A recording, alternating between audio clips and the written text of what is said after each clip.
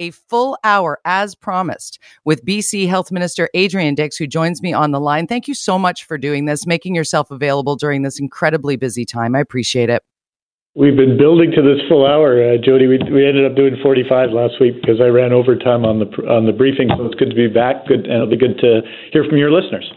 This is the best thing, is that when people say that they want access to you, is that this is actually your idea. You said it on the air, and you kept track of it last time that it was only 45, and we do have an hour here. So let's open up the phone lines. 604-280-9898, star 9898 is a free call on your cell. We're doing it for the entire hour until 10 o'clock. 604-280-9898, star 9898 is a free call on your cell. And as Tim French gets things sorted in terms of people lining up on the phone board, I do have a number of questions that came at me via social media through my email, jody@cknw.com. I got one this morning, Minister, from Rose. And she says, "Hi, Jody, please ask Minister Dix when we can expect the start of distribution of rapid tests. We have a grandson in our house. His dad has definitely been exposed to COVID. Both are sick. We're pretty sure they both have it. We can't get an appointment until next week. We were lucky to get that, as everything is booked so solid. Also, my 80-year-old husband felt ill yesterday. If we had the tests, we could do it at home, find out sooner. And also, that would be far better than waiting in a long line while feeling sick. I bet a lot of people just don't bother to get tested due to this situation." Rose from Ladner. What do we say to Rose? Well, hi, Rose, and I'm sorry your family's going through all of this, because it's very difficult. It's very difficult for multi-generational families as well. So with respect to rapid tests, I'd say, first of all, in your case, if you have symptoms of COVID-19, it's best to assume you have COVID-19 right now and to take all the steps you need to take, both to stay well yourself and to isolate yourself from others. And that's you have to in a time when we're seeing through our last week in the hundreds of thousands of PCR tests, test positivity of 25%. You've got to assume under those circumstances you have it. The test can confirm that, but you've got to assume that you have COVID-19. I think with respect to rapid tests, the federal government announced this week that they were buying 140 million rapid tests. That doesn't mean they're here. We have understand from the federal government that not hundreds of millions, but hundreds of thousands more rapid tests will come next week. So how are we using those? They're all of our rapid tests are allocated now, and those will be allocated, and we'll build out more access. But until they arrive, like 500,000 rapid tests we're using in long-term care, we're using to support education efforts, we're using test sample collection sites to support those efforts for healthcare workers, for Indigenous communities, for businesses in congregate living circumstances. So 500,000 rapid tests that they're sending us next week that we're going to have, and we've got a date for. That's one for every 10 people in BC. So that's not a broad distribution system. So once the rapid tests start arriving, they'll be distributed more broadly. But all of the rapid tests we have are fully allocated now. Some are limited because they require a healthcare worker to deliver them. So it's going to be a little while before what Rose is talking about will be in place. So I think right now the watchword is caution in all we do, and to take the steps we need to do to keep ourselves safe to the extent we can, and to understand that some of us are going to get sick even if we do those things, and they just reduce our risk. And to assume right now that we need to self-isolate when we get sick. Right. And that test case positivity that you mentioned, 25%. If you have symptoms, the odds that it is COVID-19 are very high. And remember, this is comparative, right? Like, of course, we do symptomatic testing. So that's 25% of the subset of people who are getting tested. Right? Yeah. And that's what we've always reported. But just to put that in context, probably around December 1st, Jody, it was about 3%. So that just province-wide. It was higher in some places than others. And now one of the other differences is that no matter where you live in the province, it's pretty close to 25%. So we went through a whole period in August, September, October, November, where this was hugely a pandemic in the Northern Health Authority and to an extent the Interior Health Authority. Now you're seeing those test positivity rates everywhere, and that means that the risk is in every community, and we all have to use the control that we do have to protect ourselves and reduce our risk as much as possible. All right, 604-280-9898, star 9898 is the number to call if you have a question for BC Health Minister Adrian Dix. We begin with Peter in Delta. Welcome, Peter. Thank you for taking my call, Jody. Sounds like you're going to have another great show today. My question is for the minister regarding the ambulance service. After the heat dome, prior to the heat dome, we saw these people pass away, almost 500. And the minister announced a huge committee with Jim Chu and stuff. And I just wanted to see where we're at with our ambulance service. It still seems like we're not really getting anywhere, even with dispatching or the cars on the road. We had that gentleman that waited 6 hours for an ambulance the other day, and it's kind of scary when everything is happening. And COVID hasn't even hit us hard yet, and we're already down so many ambulances. So it's an excellent question. Thank you, Peter.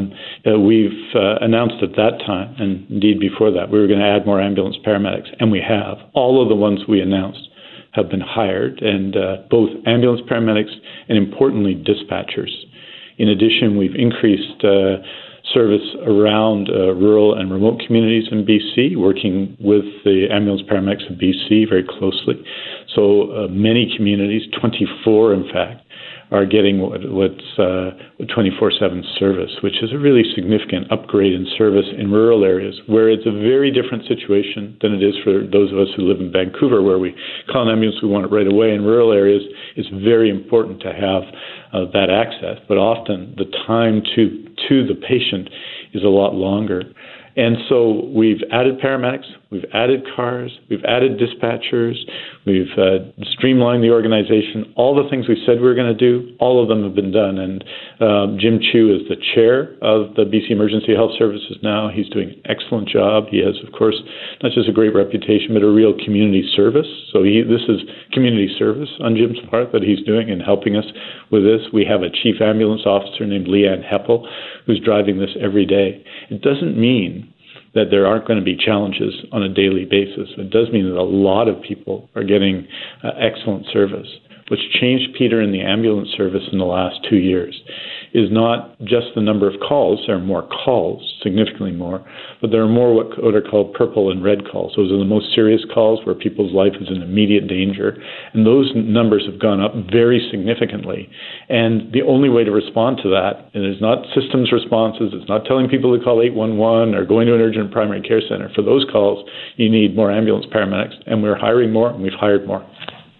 Jody Vance in for Mike Smith. He is back on Monday. We're with BC Health Minister Adrian Dix, who's given us an hour of his time, a full hour of phones, open phones for you to ask your questions.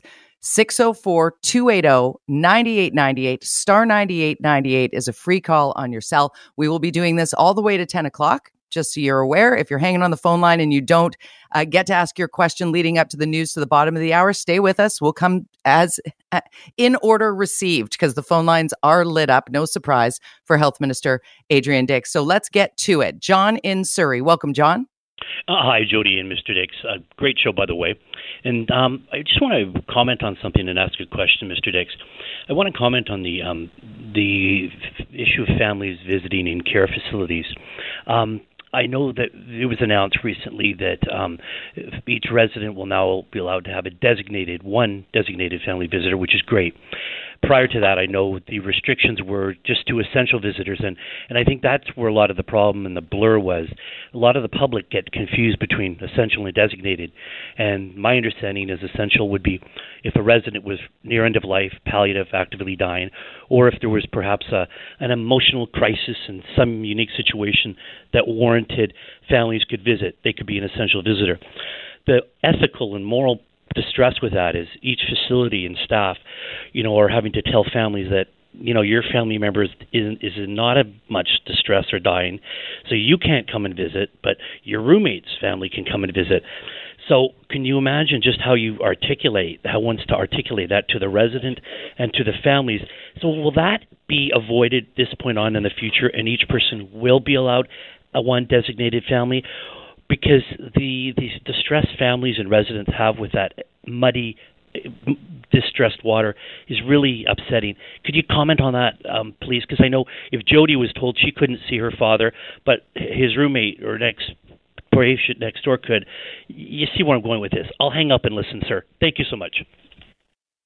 Hey, John, what a great question. I want you to know that my family is in this circumstance as well. So we're sort of living this, as I know Jody's family has and others. So I understand what you're saying. An essential visitor is essentially a visitor who plays a role in the actual care, which frequently happens, of the resident in long-term care. So there are about 7,000 essential visitors. They were also designated for early vaccination of dose 1 and dose 2, and now dose 3, right? And so they play that role. But, we get confused, I think, about the term essential. Visiting people in long-term care is essential even if you're not involved directly in the care, because the social aspect is so important. These are, after all, people's homes. They're not hospitals, although they may be qualified as that. They're people's homes. They're where people live. So social visits are really important. So there was a whole period during the first waves of the pandemic when we didn't have visitation in long-term care, social visitation in long-term care. And it was very hard, and it was months and months and months and months. That's not what we're seeing now.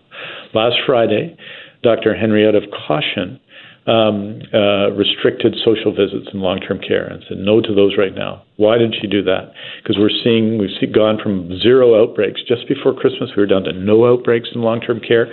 With the Omicron variant of concern, we're now, getting close to 20 to 30 outbreaks. And when an outbreak happens, why you want to prevent it, when an outbreak happens, it doesn't just affect visitation, which can't happen, except for essential visitors. But it also affects all the other activities in the care home. And I can tell you this from personal experience because my family member has been involved in multiple outbreaks since the beginning of the pandemic.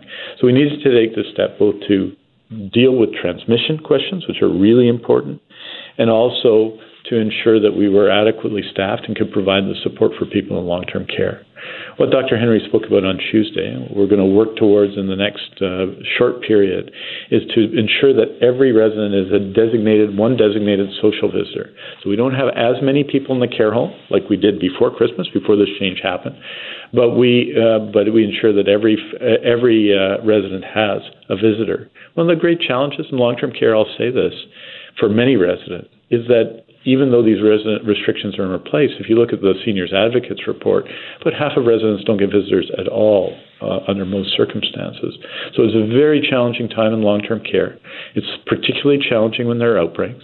So what we're trying to do is balance off the need to keep people protected in this very intense period we're going through in January with Omicron. We want to get back to regular visitation, which means vaccine card and so on soon.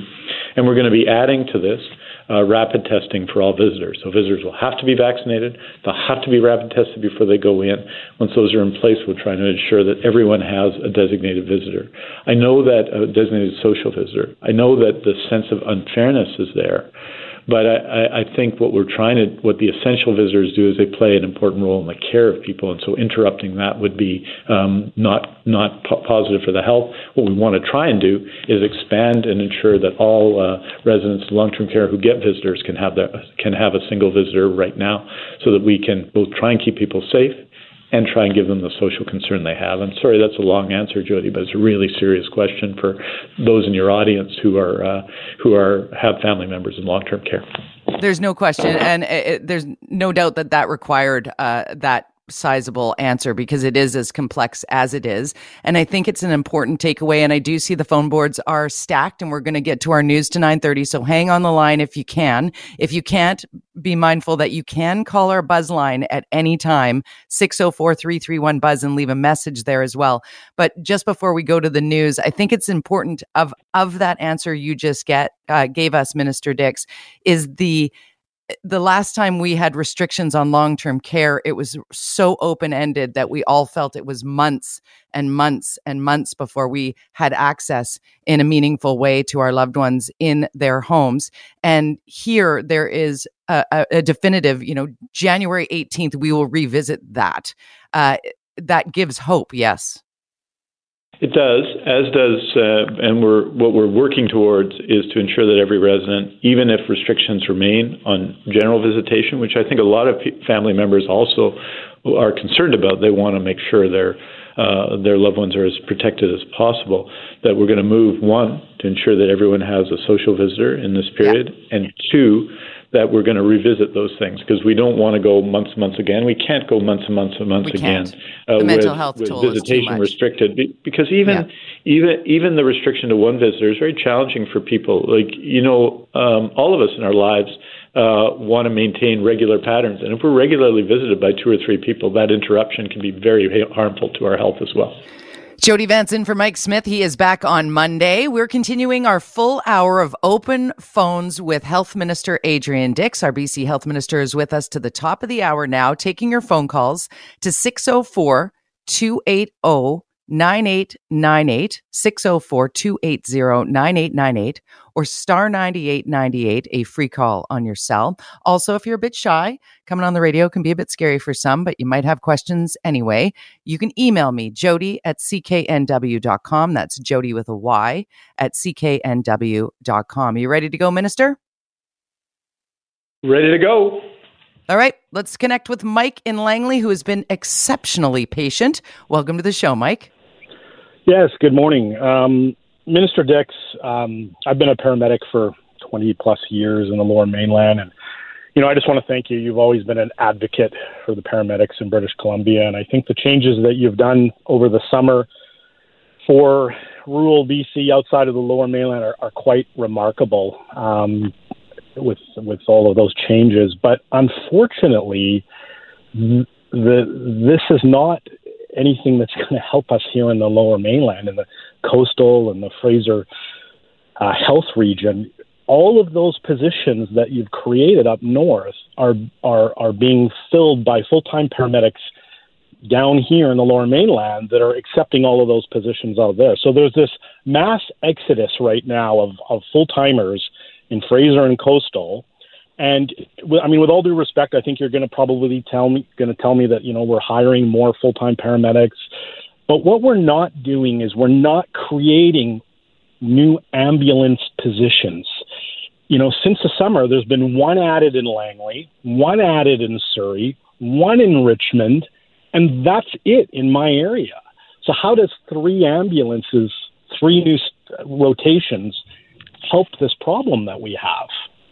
It doesn't address it. I mean, it's not. We need more ambulances. We need more paramedics to work those ambulances, but we need more ambulances, more shift patterns, and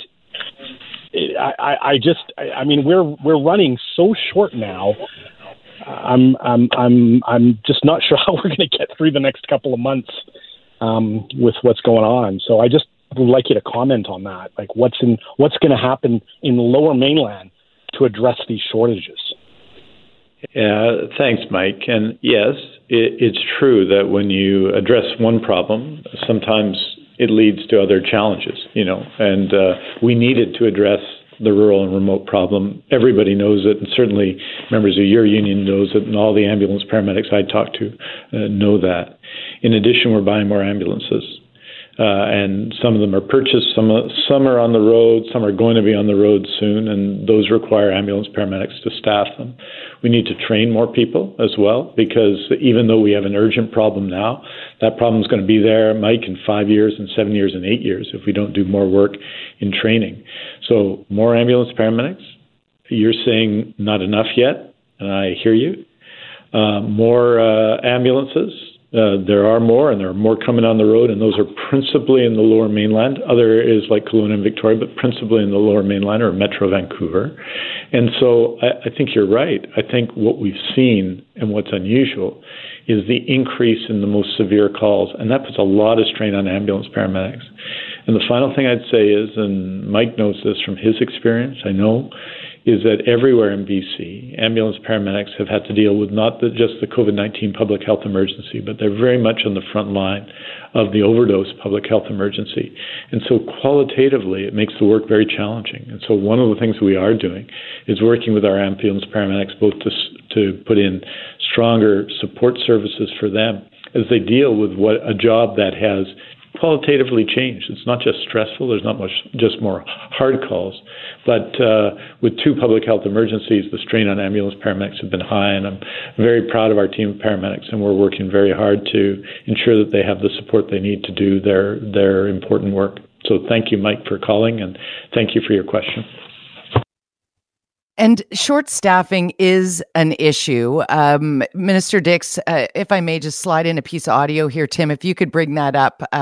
Bianca Rego, our producer, booked a guest for Mornings with Simi today. Morgan is her name, a nurse speaking to the difficulties on the front line and speaking about the abuses. And we'll get into that as well, people being just out of line with healthcare workers in a remarkable way.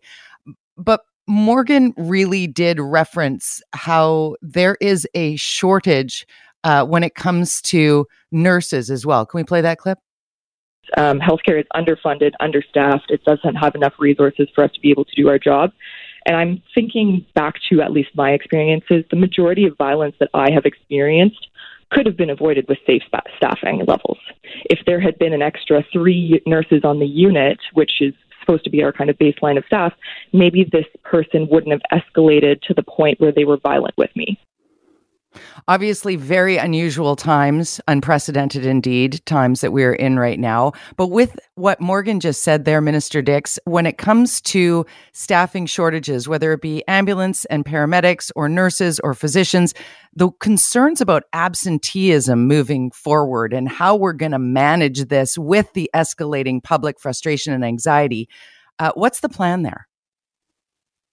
Well, first of all, I think the public has been really good for the most part, and our healthcare teams have been fantastic in difficult times. We've been going through this since basically January of 2020, and this public health emergency of COVID-19 and concurrent public health emergency of the overdose crisis. And that has led to challenges and increase in demand, not just for COVID services, right, or for health services or respiratory illness services, but the struggle, and it has been a struggle for lots of people, has put pressure on acute care mental health and everything else. We have had put in place, in fact, BC has led Canada since I became Minister of Health in hiring new nurses. But that doesn't mean, just because we're ahead of Ontario and Quebec and New Brunswick, doesn't mean the situation that your caller this morning was talking about is any easier on the ground. I don't think when nurses are feeling pressured or working hard or working overtime, they're thinking very much about nurses in New Brunswick at that point, right? So we're doing enormous work in recruiting. We're adding spaces. We're adding spaces in rural communities, for example, and training opportunities in rural communities, a new nursing program in Fort St. John. So we're doing all these things. But the demand on nurses and the value of their work has never been higher. It's fundamental to the supports we want to provide in the community for people who need more than a little bit of support to operate in the community. We need it in acute care. We need it in community health. And nurses have not just a lot of pressures, but lots of options. So we have to ensure that we're retaining our nurses as well. And so we have to address these issues, and we are. On the violence question, there is an element, and there always would be an element of staffing to that question. But I would also say that we need to continue to take some steps to ensure that our nurses are safe, as any employer should and must. And that just doesn't mean nurses, but healthcare workers and health sciences professionals and everyone. So we need to do that. And I think the public is very supportive of that, and we need to ensure that we have the highest quality of support and protection for nurses, and when events occur, the most support that we can provide. You can't get rid of all of them, but as the caller who spoke to Simi Sarah on the show this morning said, there are ones that can be reduced through the steps we take, and we need to take those steps as well. All right, Jody Vance in for Mike Smith, and we are on rapid fire mode here as we have another 10 minutes with BC Health Minister Adrian Dix and your calls. to our phone board as well as some emails. But I want to get to the calls because, boy, you guys have been super patient. Not one person has dropped off here. People very motivated to bend your ear, Minister Dix. Let's start with Kathy in Abbotsford. Welcome, Kathy. Hi, Minister Dix and Jody. My concern is I'm one of those people who really have a high regard for my natural immune system, and it's protected me for years. I'm just wondering, we've been in this for 2 years now, I'm just wondering if there's been any research into early treatment and prophylactics and that kind of thing. Well, what I can tell you is that there are antiviral treatments that are currently before Health Canada that may help people once they get sick.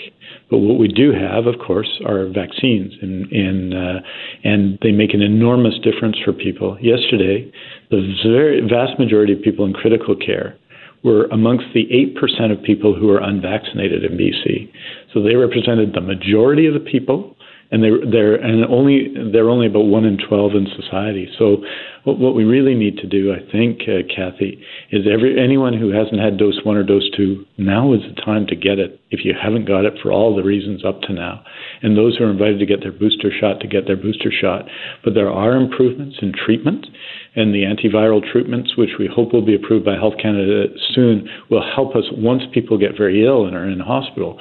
But the key way to protect ourselves is still vaccination, still effective, still safe, and this is particularly true for children 5 to 11, 40% of whom now are vaccinated, but we want that number to be higher. And you have a town hall, actually. Keith Baldry was mentioning yesterday on Baldry's Beat, you have a town hall for Monday to discuss more about that vaccination for the younger kids and how there are more being booked than they are getting immunized, and trying to sort of manage some of the fears surrounding that. So maybe that's a good opportunity for Kathy to tune in and learn more about the safety of these incredible vaccines that we have that are protecting so many people. Continuing down the phone board, let's go to Leah in Langley. Welcome, Leah. Hi there. How are you? Good. How are you? Great. Thanks for taking my call. Mr. Dix, I'm a licensed practical nurse in Fraser Health Authority. I've been a LPN for 15 years this year. I have a wide variety of expertise from community care, acute care, hospice care, emergency care. Why are we not fast-tracking care aides to an LPN program and LPNs to an RN program? We have the people in our healthcare system right now who can alleviate some of this nursing shortage, this nursing crisis, and we're not utilizing that. LPNs, my friends, are going to Alberta and other provinces to get educated. We need to do something, and we can utilize the people in our system. So why aren't we doing that? I agree with your point, which is that we need to upgrade people. We're doing that in the health science profession. We're doing it in nursing, and we need to do it more. In addition, we've got to fast-track people with international credentials so that they can get to work here in BC. I think that's an important step that we can take that's important. But you're absolutely right, and let me just say finally, thank you for the work you're doing. LPNs do an enormous amount of the work in the system. They're incredibly valuable, and upgrading care aides to LPNs is important. But I'd add, we also need more care aides, and we've added in long-term care. We said we'd add 7,000. We've added more than 6,000, mostly healthcare assistants, sometimes called care aides in long-term care, through our system, and we've got to continue to do that. But you're absolutely right. We need to give people the means to upgrade their skills, and obviously that helps them with their careers, but it helps the healthcare system take care of people. So I totally agree with you. Millions of British Columbians are sending you gratitude, Leah. Thank you for all that you do. All of our frontline healthcare workers can't even imagine the level of stress you deal with on a daily basis. Let's go to Steve in Kamloops. Welcome, Steve. Good morning. Thanks for taking my call. Slightly off topic, and I know this isn't your ministry there, Mr. Dix, is the BC wildfire. Last summer we saw the waste of resources due to bureaucracy, a fire ban that wasn't put on until the 5th day of the heat dome. We saw the resources in the logging and the ranchers and the contractors not being used. There was a survey done this fall. Can you comment on what changes are coming or when we're going to hear some updates on the changes? Well, there's going to be a fundamental change to emergency health services. My colleague Mike Farmer is putting in place, and I'm sure at some point he'll be taking the calls now and be able to respond. I think in general, our firefighting teams did an extraordinary job last summer.